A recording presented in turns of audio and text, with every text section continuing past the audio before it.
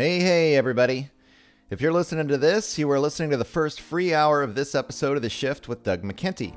If you like what you're hearing, please consider subscribing to the show in order to access the full feature-length versions of the podcast, as well as have access to the members forum, where we discuss potential topics and interviews and dive deep into the overall concept of The Shift. For only $6 a month, not only do you get the full-length episodes, but also an opportunity to co-create with me, your host, Doug McKenty, the future of the show. Go to www.theshiftnow.com or patreon.com/theshift and sign up today in order to help make the shift possible. Thanks for listening and enjoy the show.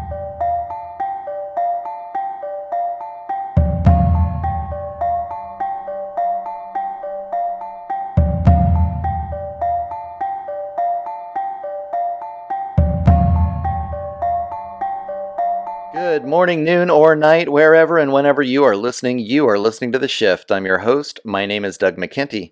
This 96th episode was recorded on October 12th, 2021. Today's conversation covers the burgeoning men's movement with Michael Lauria, author of Forging Excalibur, Rediscover Your Masculinity. Over the past several decades, modern feminism has evolved to confront what many rightly perceive as a societal imbalance that places men in positions of power and often suppresses the feminine energies of creation, placing them in an inferior role. While criticisms of systemic patriarchal institutions are well-founded, the solutions proposed often focus on empowering women to success within those institutions rather than questioning the foundational psychology upon which these systems are predicated. Perhaps success should not be measured in terms of placement within the hierarchical and often authoritarian structures inherent in patriarchal systems. Not only that, but modern feminism often seems vindictive in its overt attacks against natural masculinity, as phrases such as toxic masculinity have become part of our cultural nomenclature. Such attacks have left many men feeling ashamed of their own personal power and alienated not only from their communities, but even within the intimate relationships necessary to form a strong family unit. Michael's work seeks to restore the balance of masculine and feminine energies by facilitating a reawakening of healthy masculinity within his clients. His book uses the metaphor of forging a sword to describe the process through which men, weakened and confused to varying degrees by modern sexual dynamics, can realign themselves with powerful and healthy masculine energies in order to reestablish their positions as powerful community and family leaders.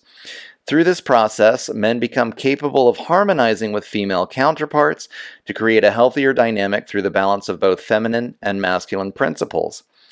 Much like the process of metallurgical softening and hardening, Michael describes how men must participate in a process of heating, molding, and cooling their own personalities to eliminate dysfunctional subconscious conditioning. This process integrates the shadow personality with the authentic self, allowing the development of a conscious awareness that allows the participant to take control of his life while eliminating the doubts, fears, and regrets that often hold men back from achieving their potential. By focusing on the development of a clear life purpose, building a strong self-image, developing discipline, and following the 7 standards of men, Michael provides a path forwards towards inventing a healthy masculinity that empowers men to lead a productive and fulfilled life, characterized by positive relationships and financial success. Stay tuned as this conversation takes a deep dive into common issues within modern society that leave men feeling confused and defeated, and provides a description of a path forward for men that results in a reassertion of the healthy masculine energy that is necessary to create a balance between the masculine and feminine power within families and communities alike. To find out more about the work of Michael Lauria and to get a copy of the book, go to www.forgingexcalibur.com. If you appreciate what you are hearing, please like, subscribe, and share this podcast within your social media networks. We rely on listeners like you to distribute this information. For hours of free content, sign up to the newsletter or subscribe for feature-length versions of the show. Go to www.theshiftnow.com. I want to give a warm welcome to Michael Lauria for agreeing to participate in this interview, and thank you for helping to make the shift.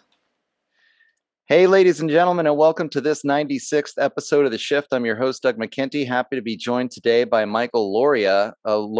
Michael has written a book called Forging Excalibur, and he's kind of been maneuvering or placing himself at the forefront of what we might be able to call the new men's movement or the modern men's movement. I wanted to have him on today to really discuss what's going on with men in particular, with society in general, and what men can do.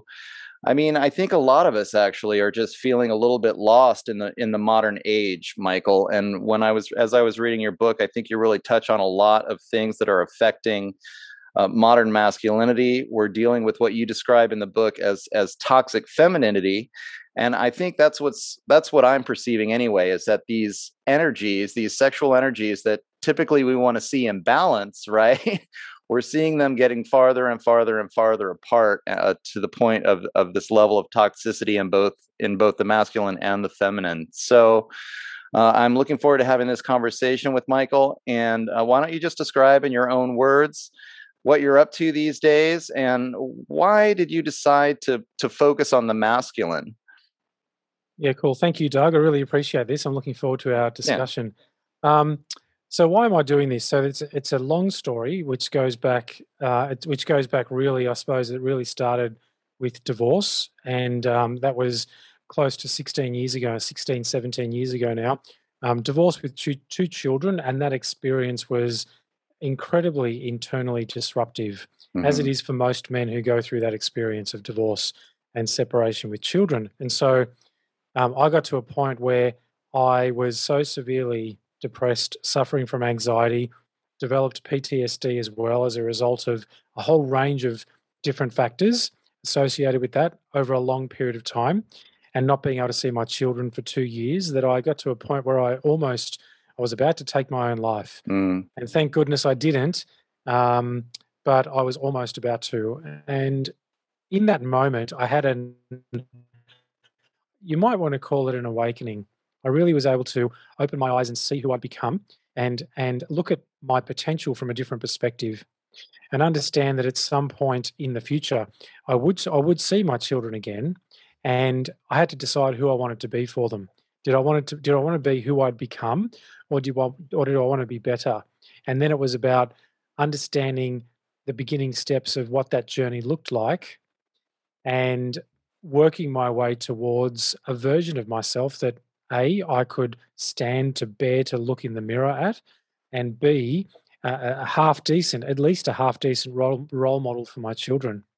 And so began the journey, the so-called hero's journey Mm. towards, where I am today and what I'm doing. So, that's I guess the beginning stages, but really when we do the deeper work and we start to really get stuck into the depths of our psyche and the shadow and how we develop beliefs at a very, very young age, I would say that and I'm happy to get into this, but I would say that in some ways I was born to do what I do. Yep. Nice. And I'm happy to get into that because there's a whole spiritual aspect to that as well, that I'm more than happy to share if you'd like to go down that rabbit hole. Yeah, I mean, as I was reading the book, and just in general lately, I think I've been thinking more and more about how our culture gives us this opportunity to just follow along. Here's the path: go to school, go to university, get your corporate job, work hard for the corporation, make Mm. money, you know. And if you follow that path, as I was, I'm reading your book and I'm doing other interviews about emotional health. And I'm realizing that you can follow that path and you can never do an ounce of emotional work on yourself your whole life. You can just do what you're told, Yep, absolutely, and and you're suffer through life. that's right. You're going to have all Yep, these repressed emotional issues that your parents had and their parents before them, and nobody's yep, ever working on any of this stuff. And so to transition from that to say, wait a minute, something's not right here, and then you have to go into this real emotional work to actually find your authentic self and walk your own path in a sense, mm, separate from what you've been given. So it seems absolutely, and that takes some fortitude to step out of the mold, and right. to really be prepared to look at yourself at the deepest possible levels. It takes some courage and strength, and not many men actually choose to undertake that to accept their call to adventure and go on their hero's journey and, enter the dark cave in the dark forest that contains the things that we truly fear, and face ourselves at the deepest levels. Not many people are prepared to do that. And so Mhm. most people are doomed to live a very mediocre life, doing very mediocre things, and underneath the surface, suffering every single day. Because they've got this untapped potential within them that they're just not realizing. And when I talk about the word mediocre, I don't mean that in a judgmental way. What I mean is they do exactly what you just described before. They go to Yeah. school, they get whatever grades they've got to get. They go to college or university, and they get a job and they work in the job that they're miserable in for 30 or 40 years. And these days they switch jobs. People switch jobs very, very quickly. And we're all jumping at instant gratification and shiny objects, hoping that this next job, this next career, this next business, this next whatever is going to be the thing that makes me happy. And people navigate life like this, trying to find something external to themselves to provide them happiness, fulfillment, purpose, meaning, whatever that might be for them. And most people get to the end of their life and they die with regrets, too many regrets. And those Sure. regrets are all connected with untapped potential, fear around exploring our potential as well, for fear of failure. But what a lot of people do is they live a life of perceived failure, their own perceived failure, because they've never actually tried to reach for anything. Yeah.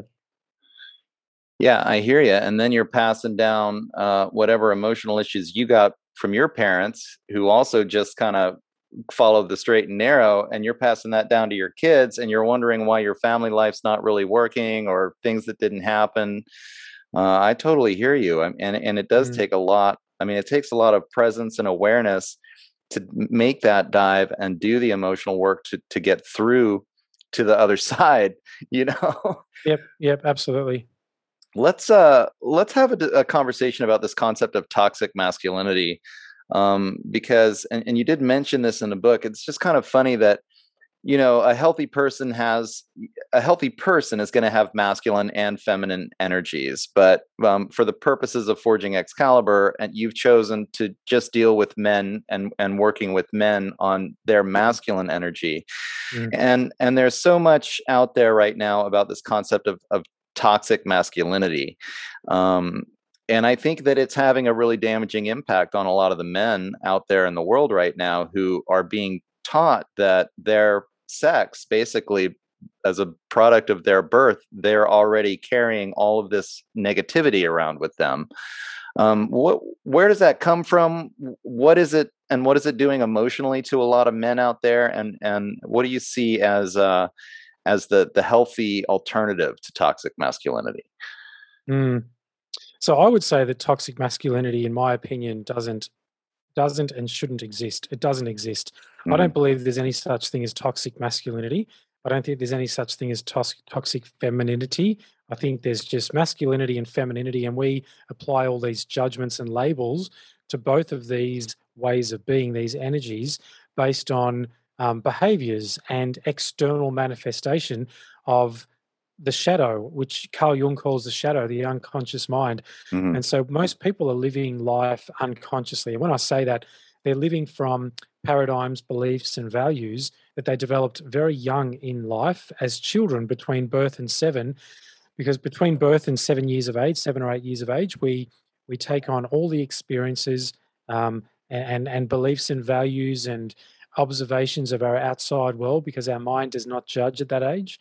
It takes everything on as fact. And so we carry that all through in life. And so what eventually happens is that if we have unintegrated parts of our psyche that we are not aware of, then we will behave badly. And when we behave badly, it's the catchphrase in our society over the last few years that when men behave badly, it's an example of toxic masculinity.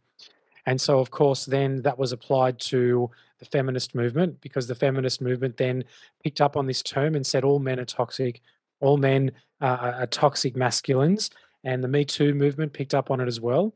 And to get to put some context around what I'm saying here is this: I think there was a need back in the day for Mhm. women's rights. Women weren't treated equally, or even given the considerations and the rights that they should have many, many years ago, like 100 years ago and before that. And the Me Too movement was valuable because sexual harassment in the workplace or in any environment is not appropriate and should not be condoned. But what happens is that these things get carried too far. The objective is achieved. Women got their rights, which they shouldn't have had to fight for at all. And I'm totally on board with that. But they're there. And every woman these days has exactly the same equality of opportunity as men. Okay. Equality is there, equality of opportunity is there. But many women believe that it's not. They're more interested in equality of outcome, which is a very different argument altogether. And that's not appropriate, reasonable, or achievable in any society to Mhm. have men and women equal in terms of outcomes. It doesn't provide a good balance from a societal point of view around how we navigate life and how we navigate our world as males and females. And the Me Too movement brought to the world awareness sexual harassment in the workplace and in every area of life, which was a good thing.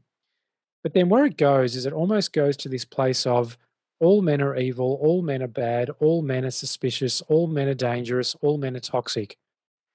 And we have to be prepared for the man in the office or the man in the pub, in the club, or the man in this environment or the man over there to behave badly and take advantage of women and just be an asshole in many ways. And so this is what has been built into our society over the last, say, especially over the last 10 years or so, Mhm. especially over the last 10 years. And this starts to bleed into schools because, you know, our education system is very left leaning, which means that it's going to be run by that real hardcore feminist agenda. And when we see this happening in schools, then what we find is that boys are treated very differently to girls.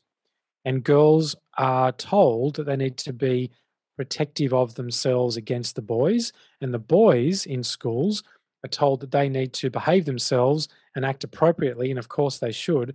Um, but that they need to almost. There was a school here in Melbourne, in Victoria. When was this? I would say it was about a year ago, maybe 9 months or a year ago.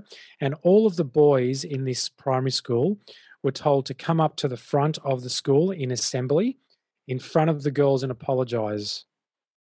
apologize to them all. And it's like, what are they apologizing for? For being boys, for being boys, right?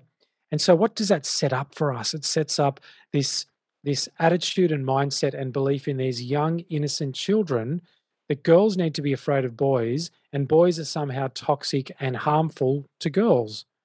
And so then when you've got these boys growing up and they start to, move into 8, 9, 10, 11, 12 years old, and we know that at that sort of age, testosterone starts to develop in a boy's body, and it's very important for them to learn how to regulate their behavior because it can get very aggressive, it can get very violent, it can get to the point where boys who are unregulated at that age, and mind you, girls are also unregulated because we still haven't been able to manage our emotional responses yet within our own bodies, that they're very confused and they grow up very confused about these ways of being, which is inherently what it means to be a boy.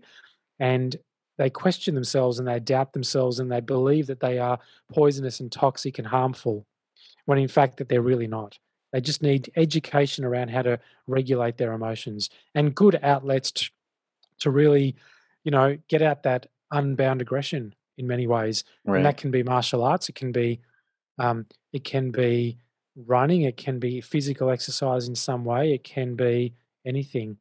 But what we're doing in society is we are bringing boys up to believe that they're dangerous, and we're bringing girls up to believe that boys are dangerous and that they need protection against boys. And so then when you extrapolate that into the workforce, all of a sudden you've got women who are on guard against men, You have men who are told, don't be in a boardroom on your own with women, just with a woman, just in case. You have um, in sports, it's the same kind of thing. And so where this all comes from, it's anyone's guess where this all comes from, but in my opinion, it's feminism gone too far.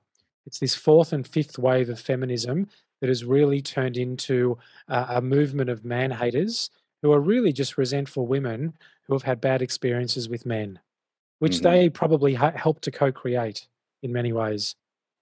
So that's a long answer to a short question, but Well, it's just a fascinating topic, and I'm glad you got into it because I think a lot of boys, I mean, they do internalize this feeling of their own toxicity just because of the way that they're raised in the society, and then a lot of women, I think, on the other side of that, are very angry at the men because they've been taught that men are sort of inherently toxic, and then as we become adults and all of this is ingrained in our behavioral patterns, it becomes subconscious.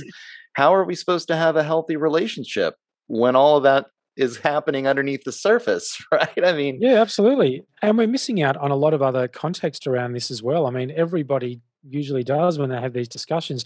And I'd like to bring even more depth and substance to this part of the discussion because what we miss in a lot of this is we miss the so-called, again, another catch cry is that the patriarchy is responsible for all of the problems in our world. And so right. when we go back and we understand what is that actually, when people say that, what does that mean? And when people say patriarchy, what they really mean is that men rule, men are dominant and men rule. And it's that society that we had in the past that is responsible for all of our woes now.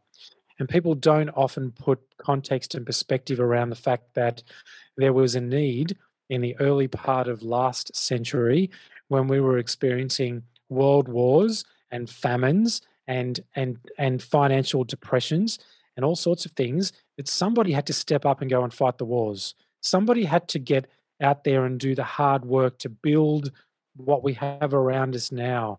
The industrial age was fueled by men, the work of men, right? And what we miss in all of this is we miss the fact that women and men just had roles to fulfill. Nobody judged what those roles were. They just had roles to fulfill. The fact was is that men went off to war.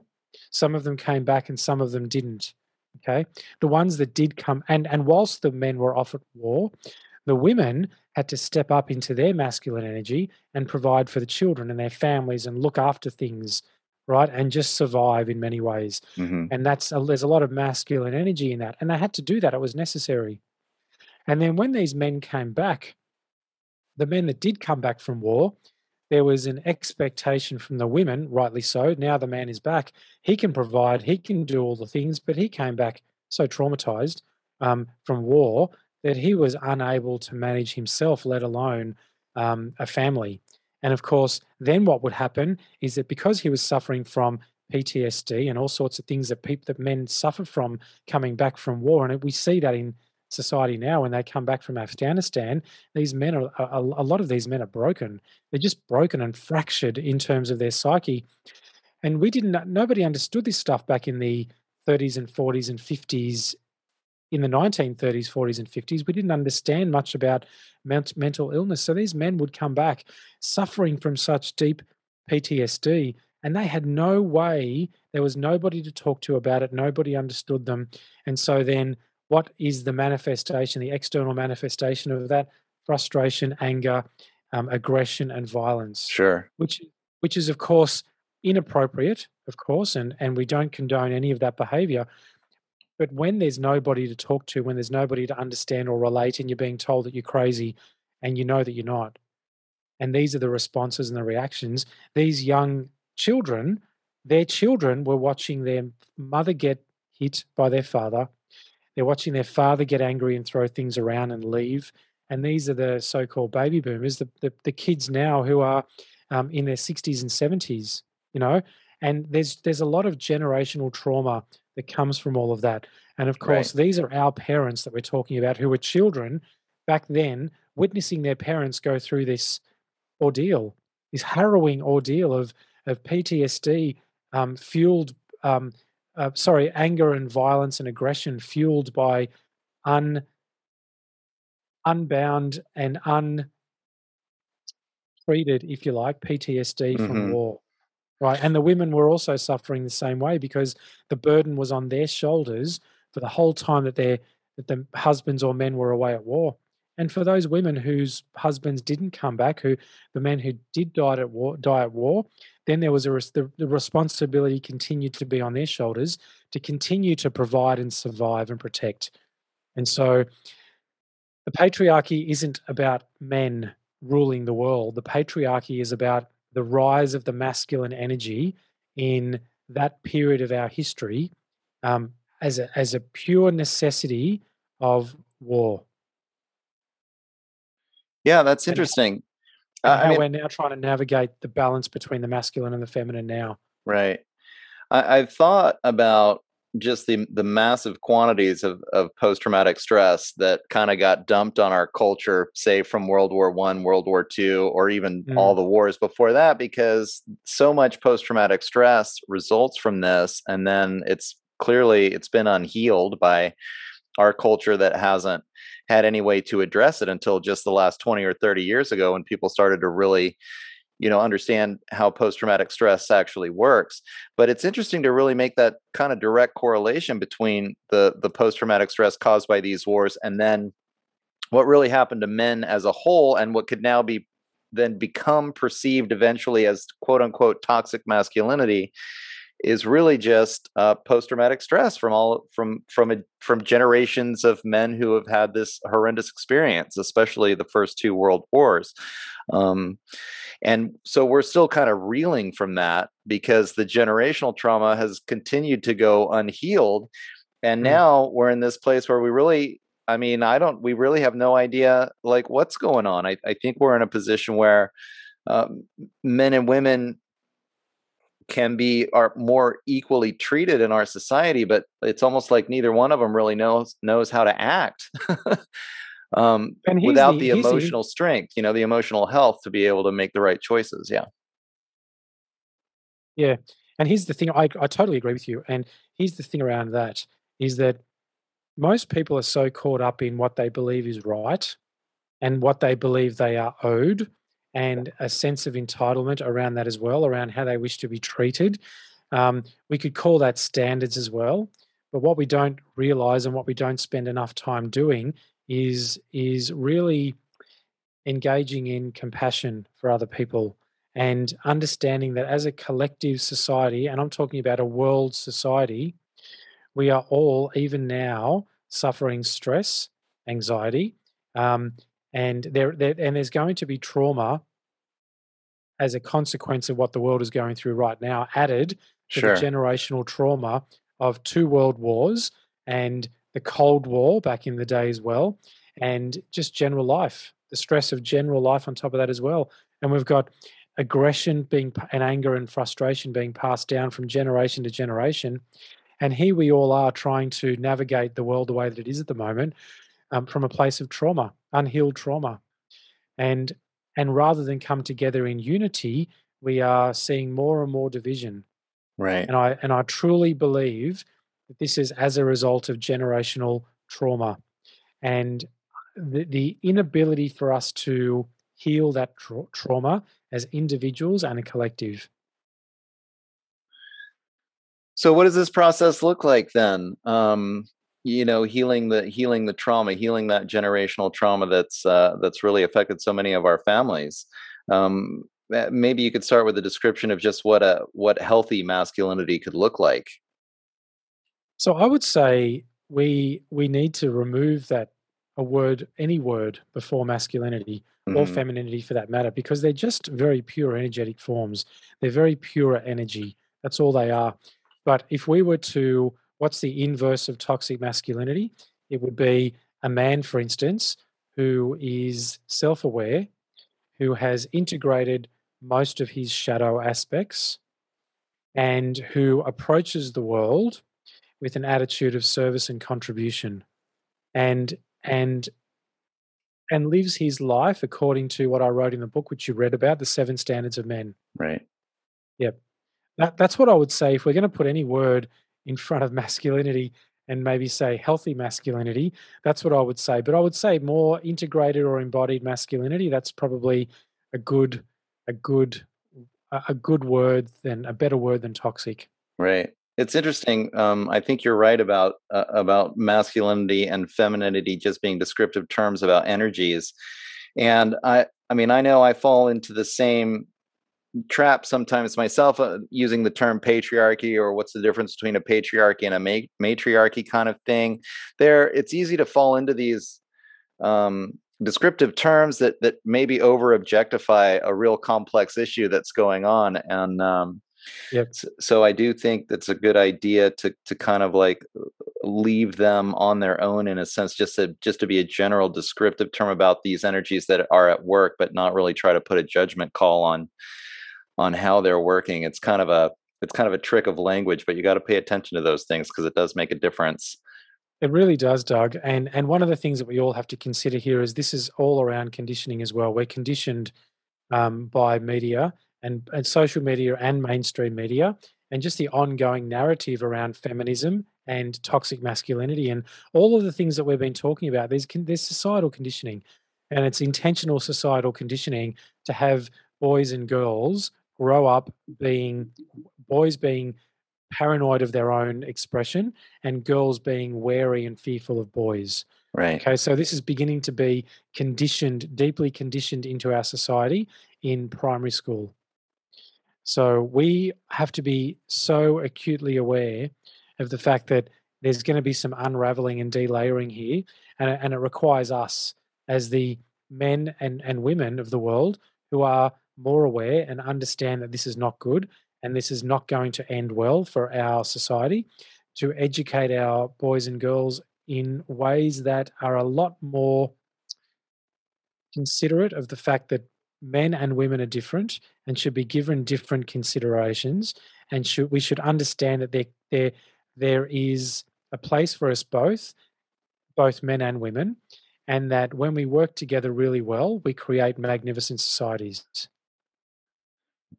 Yeah, it's interesting because as you described it, with the boys looking down on themselves, and with the women, I just can't emphasize it enough that this conditioning, the societal conditioning that's happening to these kids at a young age, there's just no way you can have a healthy relationship that leads to a strong family unit if you've been conditioned in this way. I mean, we need to have a new conditioning that's based on a healthy emotional understanding of what it is to be both a man and a woman, so Mm. that we can have solid relationships that are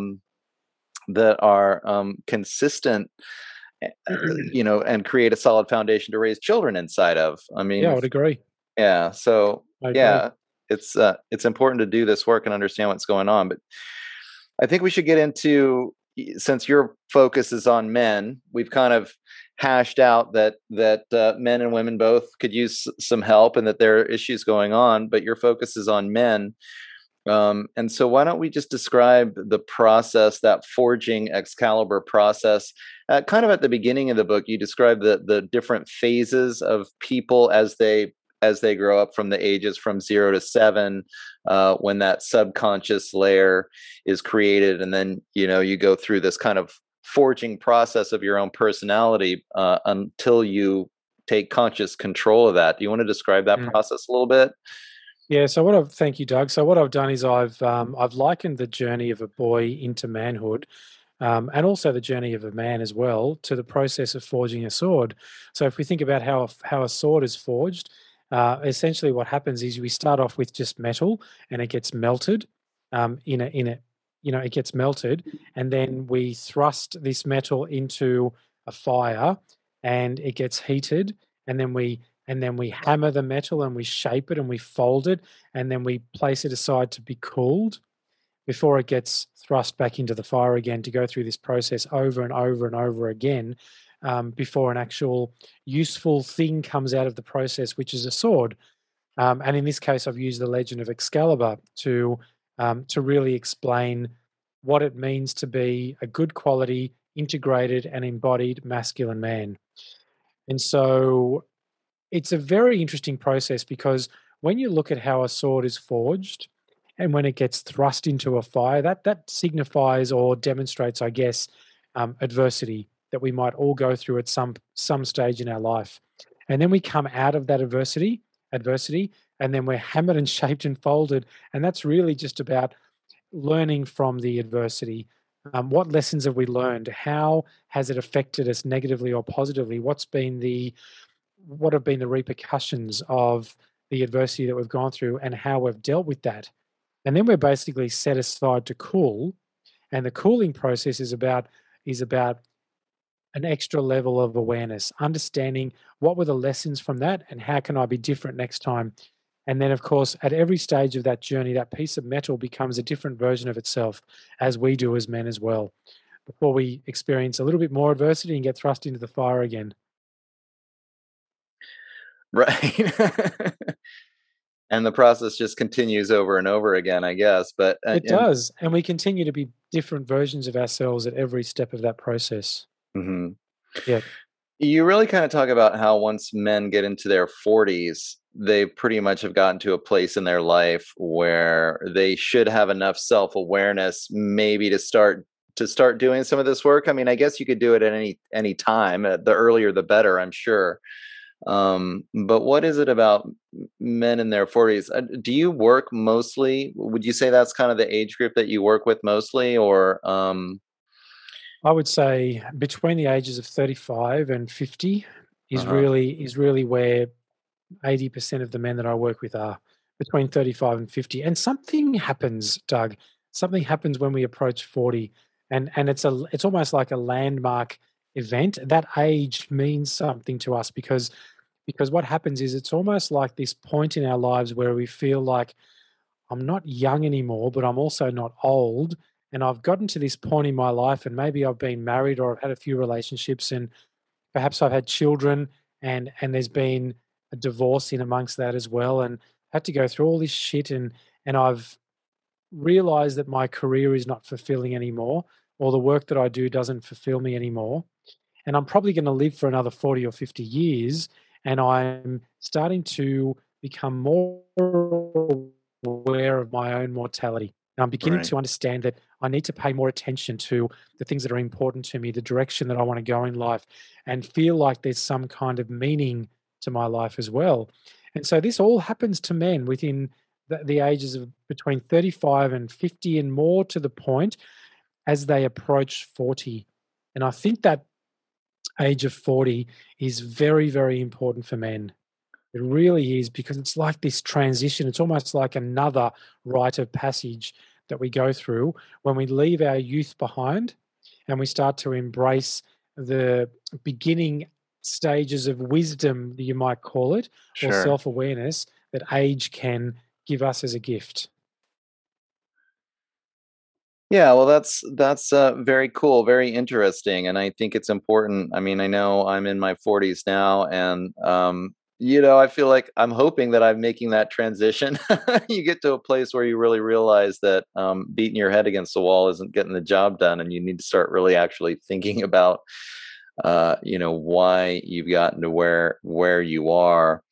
And then I think, I mean, at least for me, emotions, really kind of struck me all of a sudden that, like, well, no matter how hard we think about something, how we're feeling about something actually is what's manufacturing our reality, Mm, especially with our relationships and our families and the things that are actually, um, the most important in our lives. I think a lot of men, you have the story in the book about the guy that really wanted that car, and by the time he achieved it, had no meaning because his wife had left him and his kid, and she had taken the kids, and yep. that I think happens to a lot of us when we think the job is gonna produce the meaning, or the money, and it doesn't, and then we're kind of left hanging there. You talk about this idea of the crisis of purpose.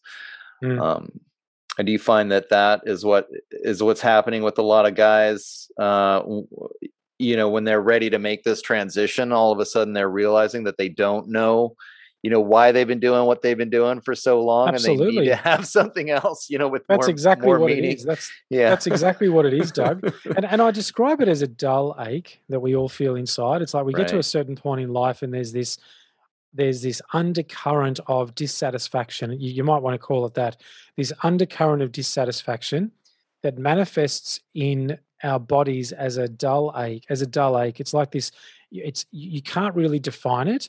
You don't really, it's not a sensation so much. It's more of a gut feeling that something isn't right. And this doesn't feel good anymore. And when men learn to connect with that early on, when they first start to feel it and do the work, they're driven and they're motivated and they want to create meaning and purpose in life. And when I say that there's a crisis of purpose, you know how we all talk about the midlife crisis that many men apparently have, Right. the midlife crisis. So the midlife crisis, the so-called midlife crisis happens when a man gets to that point where nothing in his life gives him meaning anymore and he wants to find some sense of purpose.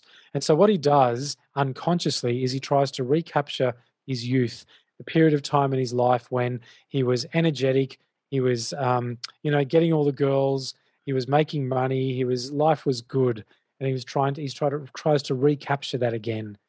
Um, and where men make that mistake a lot during that period of time is rather than recapturing our youth, because we don't have that anymore, what we should be doing is moving towards purpose, meaning, service, contribution, Yeah. and helping our life, helping to create a life for ourselves that has some meaning and purpose to it. And this is usually when men come to me, when they're at that juncture in life where they know that they don't want to continue the way that they are, but they have no clear path forward and they don't know what it means to create a new life. And when I say that, they don't know what structure that takes, how to get there, or even what direction to go in. And so they usually land in my groups and my circles. And then we start to explore, that core values and purpose and self image. What version of yourself do you want to create? Let's start to realize some of your untapped, limitless potential and work towards self actualizing yourself and your life. And thinking about when you get to the end of your life, beyond being a good person and a decent father and a loving husband, what do you want to have achieved in life? How do you want to have made the world better for the fact that you are here? And we start asking these really big, expansive but deep questions, and it gets men to step into deeper parts of themselves, accept their call to adventure, go on their hero's journey, and start to slay some of their dragons, which they've developed over the Right. years and that have grown big inside their psyche. Dragons like fear and lack of self belief and lack of confidence in themselves, and things like that. Yeah, it's so interesting actually to think about that in terms of the midlife crisis typically being sort of like chasing that dragon, trying to go back to your youth that you're never actually going to get again, when the appropriate response is to set yourself up to be like a wise elder, right? I mean, this is the direction I think, just in terms of a healthy life Totally. cycle. I think about it because our culture so much worships that kind of that youthful phase, and it doesn't give as much respect maybe to the elder wisdom that you've seen in other cultures and cultures in the past. And maybe that's something that we really need to be. Yeah, I mean, that is it seems the emotionally healthy life journey, is to hit that age of in the 40s and in the 50s and realize that you really need to become a mature adult, right? Someone that can kind of pass wisdom down to the next generations, instead of thinking that you need to reclaim those glory days of the past. And going through a process like this emotional healing process is the necessary part. I mean, you really do have to take this, as you put it, this hero's journey. um so then you kind of discuss in the book making this paradigm shift, because so why don't we just discuss for a few minutes, like, what happens in that initial, like, I'm sure a lot of people will come to you and they'll be really confused about what is that first step, right? I mean, exactly are you doing? It's so kind of amorphous or conceptual when we're talking about these psychological issues. So what would you recommend to somebody who's listening to this and is thinking, yeah, I'm feeling that lack of purpose in my life. I'd like to make this transition. I'd like to become a more emotionally healthy adult human being. What are those first steps that you've got to take? So the first step after that acknowledgement and that awareness, things have got to change, and I want to create a better life. Hmm. The first thing you do The first thing you do is read my book, Forging Excalibur. Right. That's the first thing, and then and the reason why I say that, not just because it's my book, but what I've done in that book is I've essentially taken all of the parables and lessons from my own life and my experience with other men, helping men through their journey of life as well, and through this very important phase, and put it all into almost 300 pages that Hmm. men can digest reasonably easy and begin to create some framework around some of the things that they could start with to begin the journey, right? Which is around understanding how why we think the way that we think, how results are created in our lives, why we are at this juncture in our lives right now. And the book, and I hope what the book does is it brings awareness to the fact that there's this process that all men go on, that all men go on in life. And they get to this point where they want to start rediscovering who they are as an individual and create and start to intentionally create a Hmm. life that they desire, rather than living this life of unconscious, unintentional, jumping at shiny objects, trying their best to make things happen, and feeling like a failure along the way because their relationship isn't what they want it to be. They're not the father that they wish to be. They're now dissatisfied with their job and they don't know what else to do. So there's all this stuff that happens, and because we are wired as men to provide, to protect, to preside, to be strong and resilient and all this sort of stuff, when we start to feel weak and vulnerable and like a failure, it can be very internally emotionally disruptive for a man.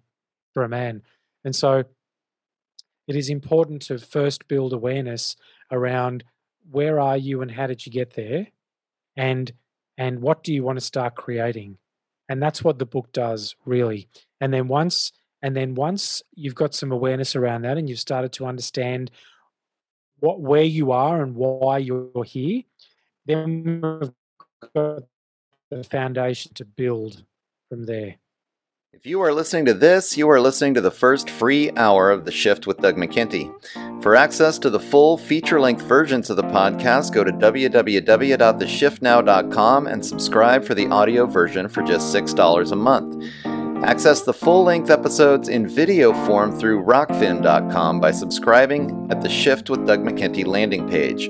For $9.99 a month, you gain access not only to The Shift, but also all other premium content material hosted on the platform. Find out more at www.theshiftnow.com/store. Detoxify your body, decolonize your mind, make the shift. Well, why don't we get a little bit into, with the time that we have left, what does that life look like? What happens when someone has integrated the shadow self? I mean, we've talked a little bit about the 7 standards of men. And maybe we could discuss that, or just, what do you think a healthy life after this process of shadow integration can work for people? What can they expect after the That, process is that over? they can expect a very clear that well, okay, I'll start from the beginning. They can expect to have core values, Hmm. well-defined core values that help them to make good quality, intentional, focused, purposeful choices in life. They can expect to have a well-defined purpose so that every moment of their day has meaning. They can expect to have a very clear self-image of who it is that the man that they want to create for the future, and be working towards building that man on a day-to-day basis with purpose, connected with core values. And their days are very intentional. Their relationships are connected. They are good role models for their parents. They're good role models for their children. Hmm. They are connected partners for their wives, for instance, right? They live life with meaning. They are energetic. They experience vitality. They're healthy. They're well balanced. They, um, the opinions of others don't affect them. They are very considered in their approach to life in general. They make more money. They have more. They have more success in life as well. It's a blessed life. It is a blessed life to become more self-aware and to be working towards becoming the version of yourself that you know you can become, Yeah. but you're just not sure how to get there. Yeah, I mean, it's possible, right? It's possible for anyone to do this if they do the work, if they stop the avoidance and the denial and they do the integration of the shadow work without the shame and the judgment. Yep, yep. It One of sounds the overwhelming, but when you allow yourself to be guided through a process of an uh-huh. unfolding, delayering process of really becoming aware of who you are and who you have the potential to become, it's whilst it's difficult when you're guided through the process, it doesn't feel as overwhelming. But us talking now and people might be thinking, they might be going, "Wow, that sounds really hard. How do I even do that?" Yeah. It's like step into the work. Just step into the work. And if you work with someone like me, for instance, I have a structured process that I take men through, um, and it might take 6 or 8 months, but there's always a price to pay for either action or non-inaction or non-action. And so we've got to think about, what's our struggle going to be? Are we going to have the struggle and the pain of discipline for the next 6 to 9 months of learning this stuff and creating a better life for ourselves and our children and our families? Or do we want the pain of regret of getting to another 12 months down the track and still feeling like a failure and still not living the life that you want? So Yeah. there's always going to be a price to pay, and we have to, as men, make a decision as to what price do we want to pay. Do we want to pay the price of regret or discipline? Yeah, I hear you. That was one of the things I've been thinking about. That concept of discipline is actually really important, and that was a lesson I had to learn the hard way. Um, you really actually have to be able to maintain control in order to get the results that you want. And the other thing, the other issue that I've had, maybe we could talk about this, is procrastination. Maybe that's just another form of avoidance, but it is interesting, Absolutely, it is. yeah, to try i- to be self motivated. That's challenging. That's been a challenge for me. So how does someone work on that? How do you self motivate to do this kind of work when you're in a place where maybe procrastination is one of your issues? Yeah, but look, procrastination is an issue for everyone, really, Yeah. unless they have purpose.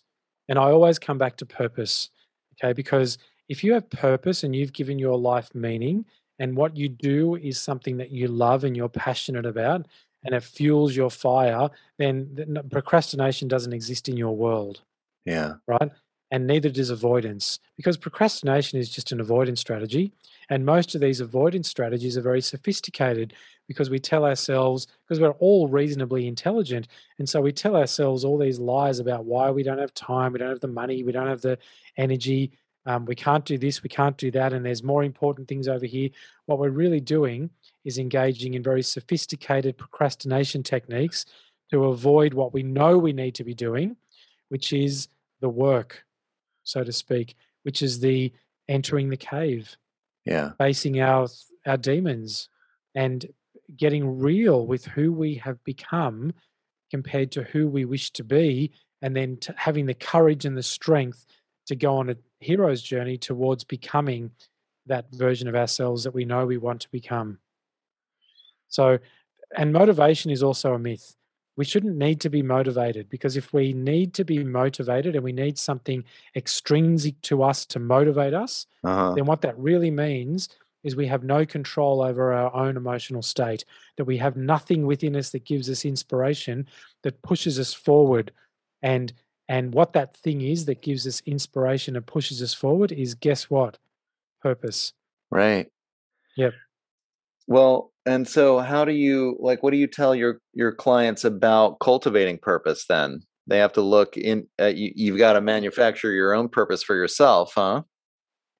It's about manufacturing purpose for ourselves, yes, and each individual have something different that we feel is purposeful for us in life, but there is a process. So we can't just come from an unconscious place one moment and then have purpose the next moment. We Mhm. have to. There's a delayering. There's a whole process involved here, and it's about first of all, coming to terms with you know who you've become and how did you get there. That's not a long process, that part of it, but then really connecting with core values. What do you truly value in life? And when you know what you truly value and you know what you're passionate about and you know how you want to be of service and contribute, then purpose becomes a natural evolution of that. Huh. Yeah, that's interesting. I think the idea of having core values too is something that is lost on a lot of people. It's not something that um, is really taught in our society anymore. I don't think it. I mean, one of the things that's been happening to me with the COVID stuff in uh, the last year and a half is that it doesn't seem like a lot of people uh, have certain principles or certain boundaries when it comes to what the government or the community or other people can do. I mean, I guess that, and that's, this. I don't want to get off on a political conversation about this, but there's certain principles. I think the psychological analogy here would be having boundaries, but you have to have these core values that you feel really strongly about for yourself so that other people or other entities or whatever it is aren't going to come in, aren't going to deflect you from your purpose, right? So if you don't have these core values that you're going to stick to, no Mm. matter what, basically, then you're just kind of you're easily malleable, I guess, right? You can And get pushed around. you're easily manipulated and controlled if you don't have standards for yourself, Right. standards for who you are as a man. And if you're not very deeply connected with with your core values in a sense of purpose in life, and if you don't have a really good quality self-image of yourself, and that is what you believe of yourself and what you're capable of, then you are malleable, you are manipulatable, you are controllable, and that, in my opinion, is a weak human being. Sure. Yeah. Yeah. Yeah, I mean that's it's fascinating actually, and it's almost like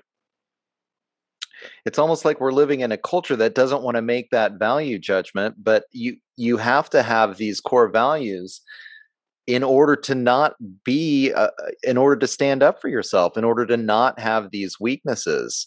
I don't Yeah. know, it's just not like something's happened in the culture. It's interesting because conversely I'm having this conversation with you, and we're talking about how over the last 20 or 30 years there have been movements to teach people how to be emotionally powerful human beings.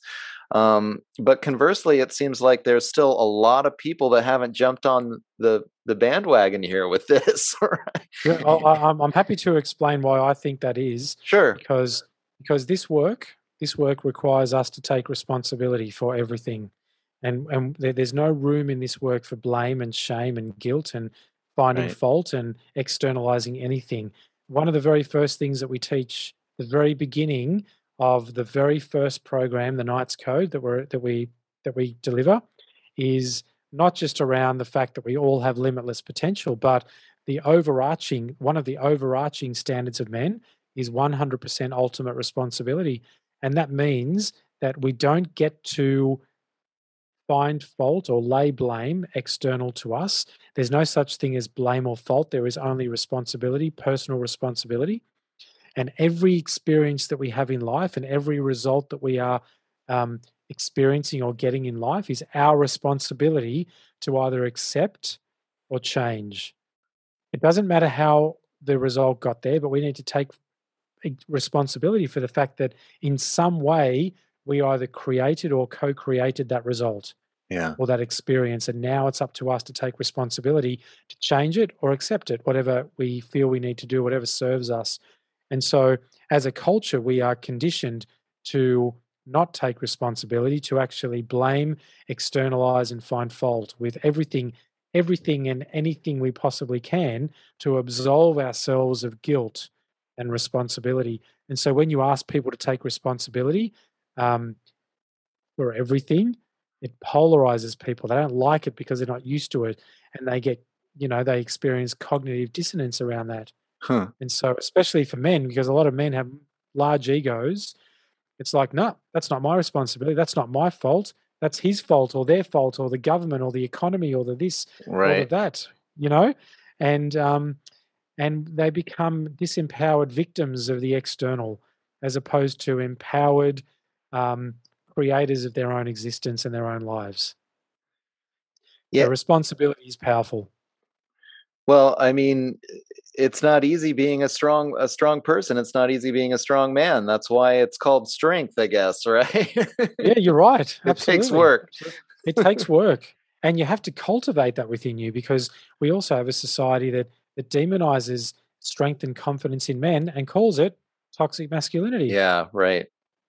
So as soon as a man steps up and it displays anything resembling confidence and self-assuredness and purpose, he's labeled toxic, because toxic or arrogant or narcissistic or whatever he's labeled.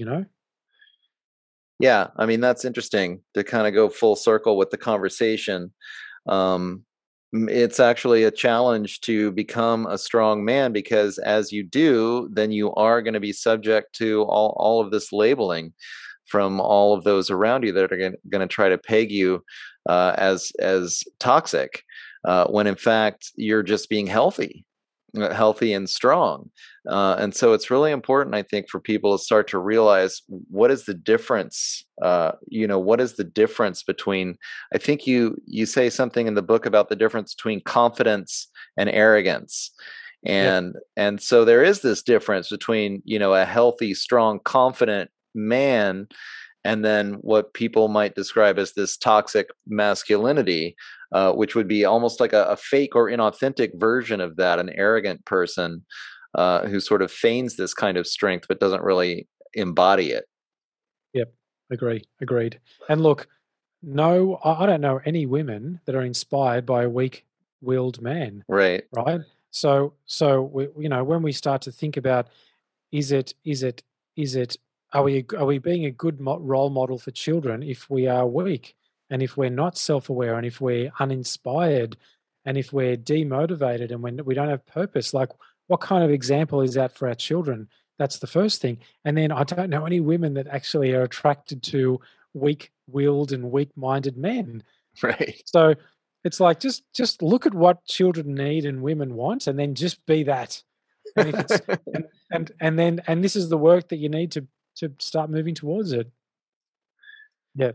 Well, sounds like a plan, Michael. Thanks for coming on the show. I think we're hitting that 90-minute mark, and I don't know if you have any concluding remarks that you'd like to tell people, but I think we've kind of covered the bases here.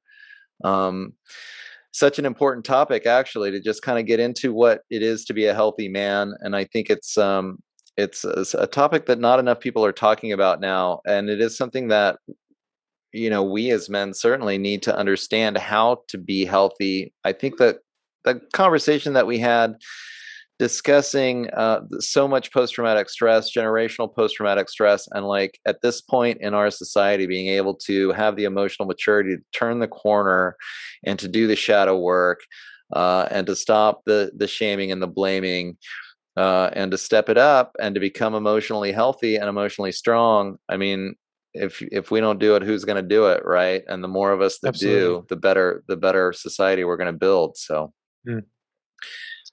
do Awesome. you want to let people know where they can get in touch and a little bit about your program too? I know uh, you have a couple of different levels. Yeah, totally. Thank you. So people can reach me at forgingexcalibur.com. And what I'll do, Doug, is I'll actually provide you a link for people who listen or watch this to download my book, Forging Excalibur, for free, which I'm happy to provide that to you. And Great. the programs basically start at the Knights Code, and the Knights Code is an 8-week live delivered and supported blended delivery program where we go through the 7 standards of men and we implement them into our lives and start to really understand what it takes to be a good quality man by embodying these and having standards and embodying these standards. So that's the Knight's Code. And then following that is the hero's journey, which goes for 6 months. And it's in that we do a lot of cool stuff. And at the core of it are the 3 things that I've spoken about a couple of times in our chat today. And they are core values, getting clear on what your core values are, crafting a well-defined purpose, and really beginning to connect with and discover what is that future version of you as a man. What does he look like? How does he feel? What does he do in life? How does he how good a parent is he? What experience is he having of life, and where is he living? And we get really down deep into the everything, the detail of everything in life, and then we teach you how to create it. So it's really this amazing and empowering journey to unlock the code to success, if you like, and happiness and fulfillment, and then move on to how do we actually create that in all aspects of life, and create a life by design, and be a good quality man of standards and honor and responsibility. Sounds good, Michael. Well, thanks for coming on the show. I'll just take a second to let people know that I've been your host, Doug McKenty. This has been The Shift, and you can check out all of my work at www.theshiftnow.com. I'm also on Twitter at @dmckenty and on Facebook just under Doug McKenty, my personal page. It's kind of where a lot of the action is at. I'm on Telegram too and a lot of other social media channels. You can go to rockfin.com and catch all my videos there as well, or on Odyssey under The Shift with Doug McKenty. But the website is the place to go, theshiftnow.com. Sign up for the newsletter, and I'll keep you up to date on all the episodes that I've been producing. And thanks again, Michael, for coming on.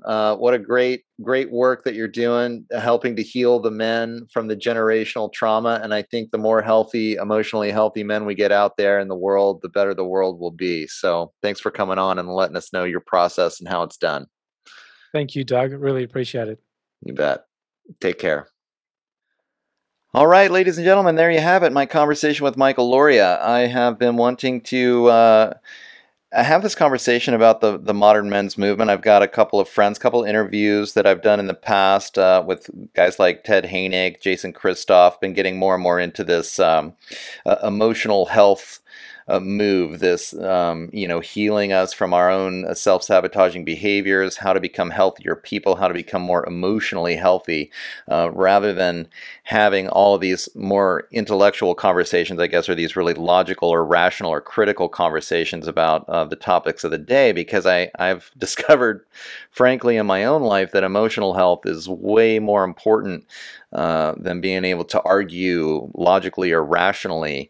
And so I was happy to have Michael on to have this particular conversation about what's going on with the men's movement that's kind of been growing.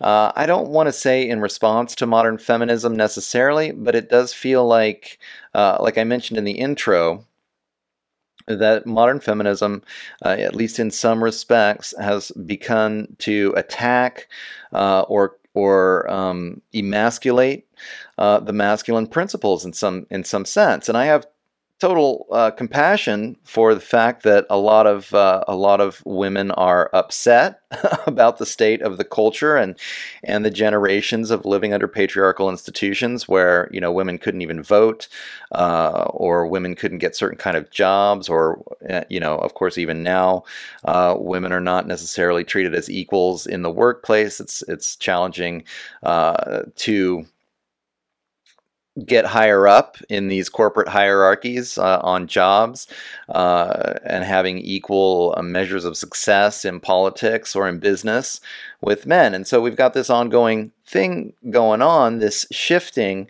between the power dynamics between the masculine and the feminine that's happening.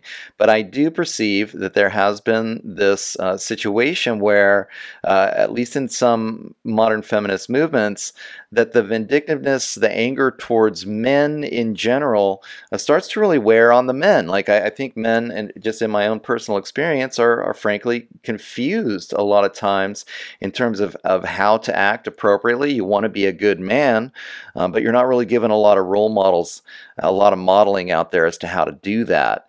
And so what sometimes can happen is that women can even become controlling and abusive, while men are not putting up solid boundaries, because they don't, we're trying to deal with these personal relationships in such a way that we can have equality in relationship. But then what happens when you cede too much of your personal power? That's not a healthy relationship either. So having Michael on to have this conversation about what is a healthy man, and we hear so much about these terms like toxic masculinity.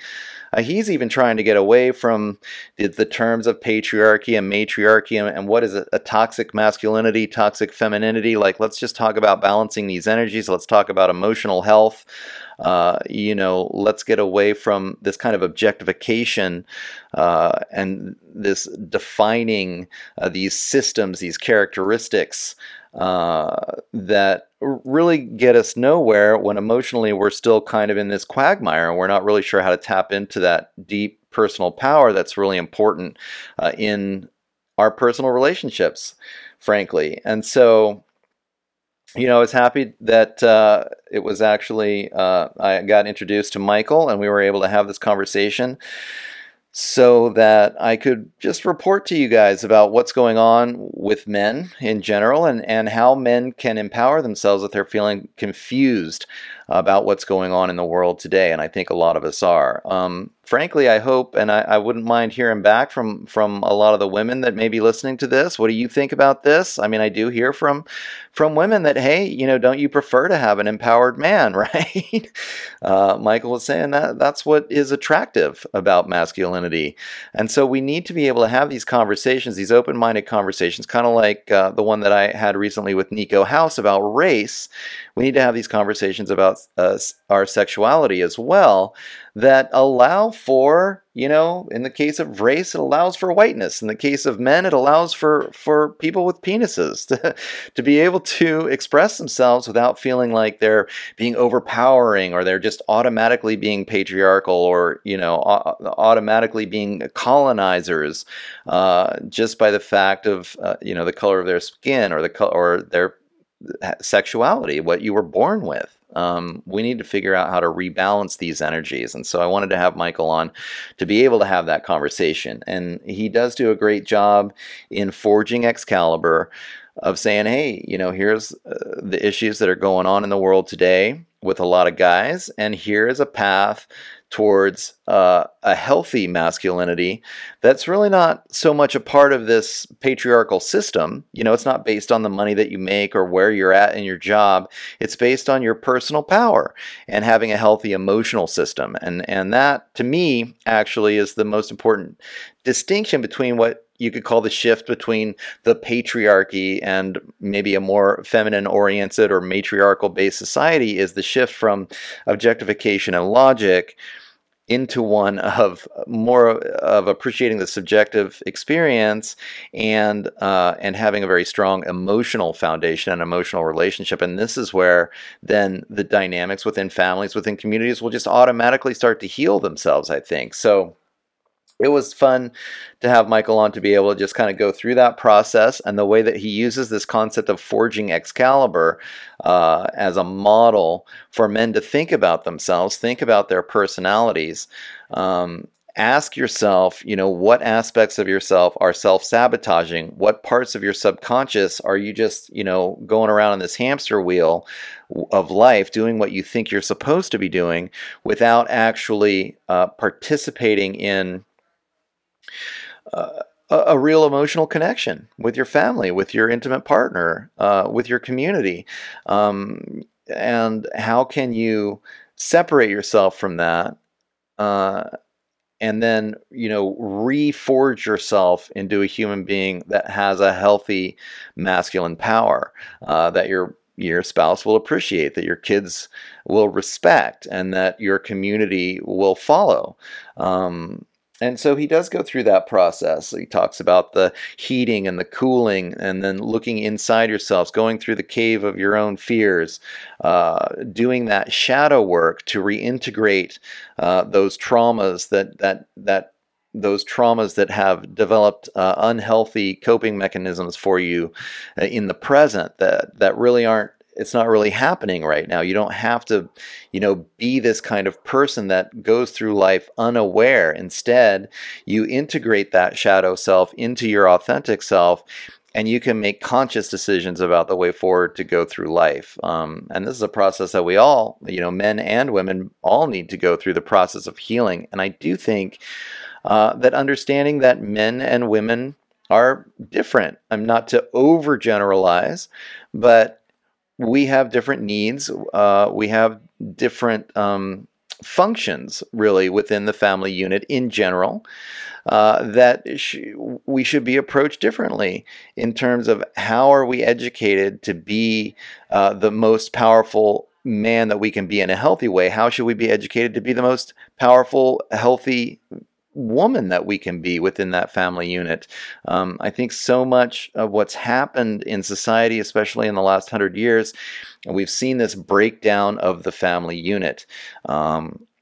And I think as we move forward to build a better society into the future, we need to start seeing stronger and stronger family units that are capable of living and being autonomous from the larger patriarchal system. Frankly, I mean, as we move away from patriarchy, we want to see stronger and stronger family units. And in order to have a strong family unit, you've got to have a strong father figure, right? You've got to have a strong man there to do that work of being the protector for the family and being a positive role model for the kids.